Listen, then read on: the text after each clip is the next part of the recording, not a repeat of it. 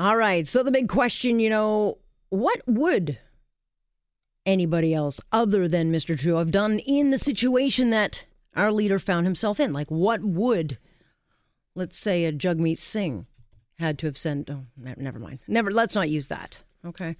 What would, let's say, the conservative leader done if, in fact, it was the conservative side of things going up against a Donald Trump? Who knows? The bottom line is we're full of unknowns. No one can actually say they know what they would do. And so while today is being looked at as a big win because, again, autos have been spared, I think it's a long run that we have to worry about when it comes to what the real cost will be to Canadians. So Charles said, what would Mr. Andrew Scheer have done differently? Let's ask him. He is the leader of the Conservative Party. Andrew Scheer joins me now. Mr. Scheer, good to have you join us. I know it's been a pretty busy day, and I think probably the number one question you've asked is, well, what would you have done differently? But what would you have done differently? Well, I would never have had to be put in this situation where this is a choice. Justin Trudeau volunteered to have Canada be part of the negotiations, and he said that he would do so to get an improvement over NAFTA. And what we see now is that Canada's made major concessions. Justin Trudeau's backed down on dairy, on auto quotas, on pharmaceutical costs, making Canadians pay more for drugs. We haven't gotten anything back in return. So it's hard to see how this is an improvement over the NAFTA deal that we already had.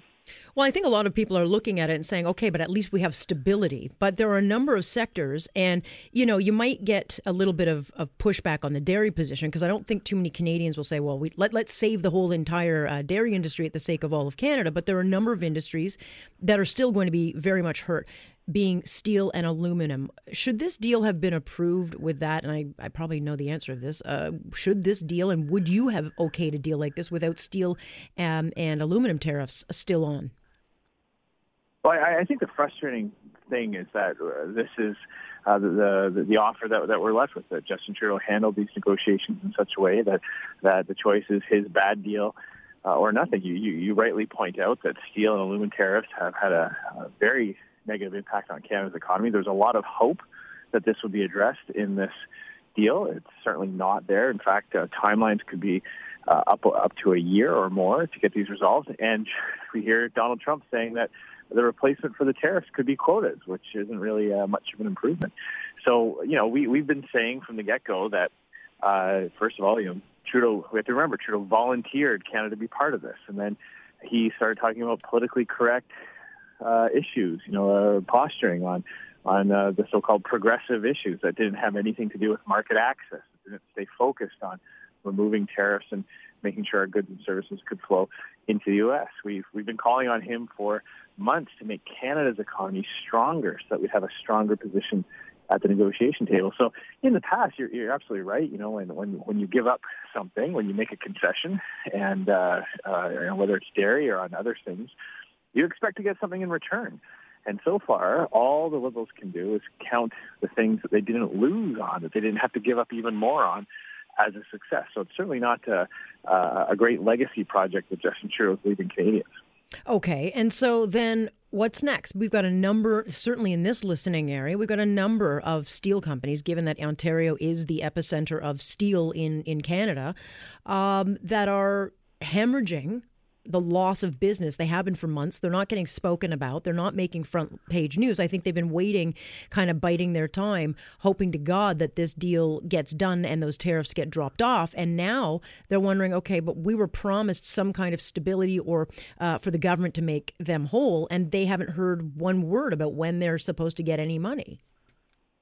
Well, exactly. The frustrating thing, and I represent a riding in Regina where I've got a major steel plant producing steel for the energy sector. And this is devastating a lot of companies and threatening a lot of jobs.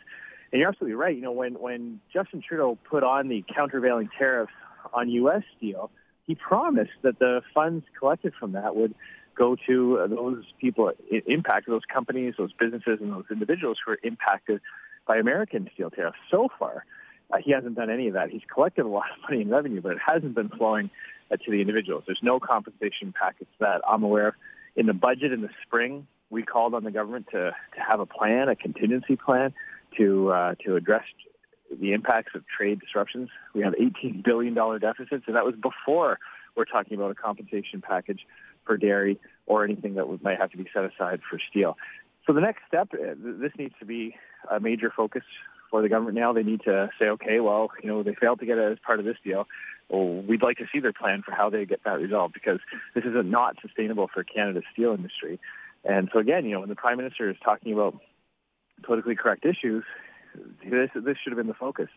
The impact on both men and women in the steel industry is profound, and you can do a lot for the quality of life, for opportunities for women and for men by making sure that we have good steel jobs in Canada and not tariffs from the U.S. Would you have conceded to the dairy? I mean, that was the one issue. Mr. Trump said he would not have done any deal with dairy on the table. Would you have walked away from it? Well, look, I don't believe I would have had to be in that position, again, by having a strong focus on those economic issues and by strengthening your own economy. We're being presented with the question of, would you take just the deal that Justin Trudeau negotiated? And I believe I would have done better. I would have had to have taken this deal. In the past, where there have been movements on dairy as part of comprehensive trade deals like with Europe, it's been in order to gain something, so we gain access in other areas, or we bring in compensation for dairy farmers, and we recognize that we've opened up markets in other countries. That's what we did with Europe, so that Canadian producers could access new markets. What we've done what Justin Trudeau's done in this case is he's made concessions on dairy and got nothing back in return. The U.S. government subsidizes their dairy production. In fact, a recent study showed that up to 70% of the income for a U.S. dairy producer comes from various farm programs, from floor prices, from marketing systems, from direct subsidies. We've asked the question, did any of that get addressed in these negotiations? Did we give up any market access in exchange for a reduction of U.S. subsidies or a reduction in U.S. programs that help protect their producers? So far, they've been completely silent on that, which tells me that we didn't get anything in return. And that's what's so frustrating. He backed down to Donald Trump on a lot of areas and didn't get anything back in return. All right. And so just before I let you go, is there something in the small print that you think is going to start to percolate soon that will show that this deal was not a good one? I mean, because you know that these things take a long time to kind of start to show their weaknesses and or the rewards. Is there something in this particular deal that you think is going to start to rear its head?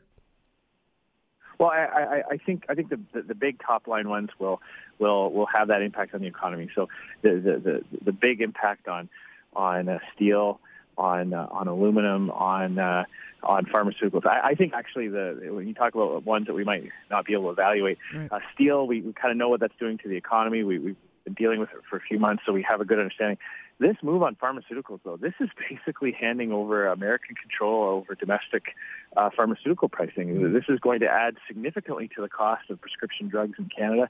That's going to be a huge burden on provincial healthcare plans and on private sector insurance plans, and on the ability for individual Canadians to pay for their medications. This is going to significantly add to the cost to the benefit of big American pharmaceutical companies. So again, a big major concession, and I can't see the correlating gain that we got in exchange for it. That is leader of the Conservative Party, Andrew Scheer. I'm Alex Pearson. This is Global News Radio.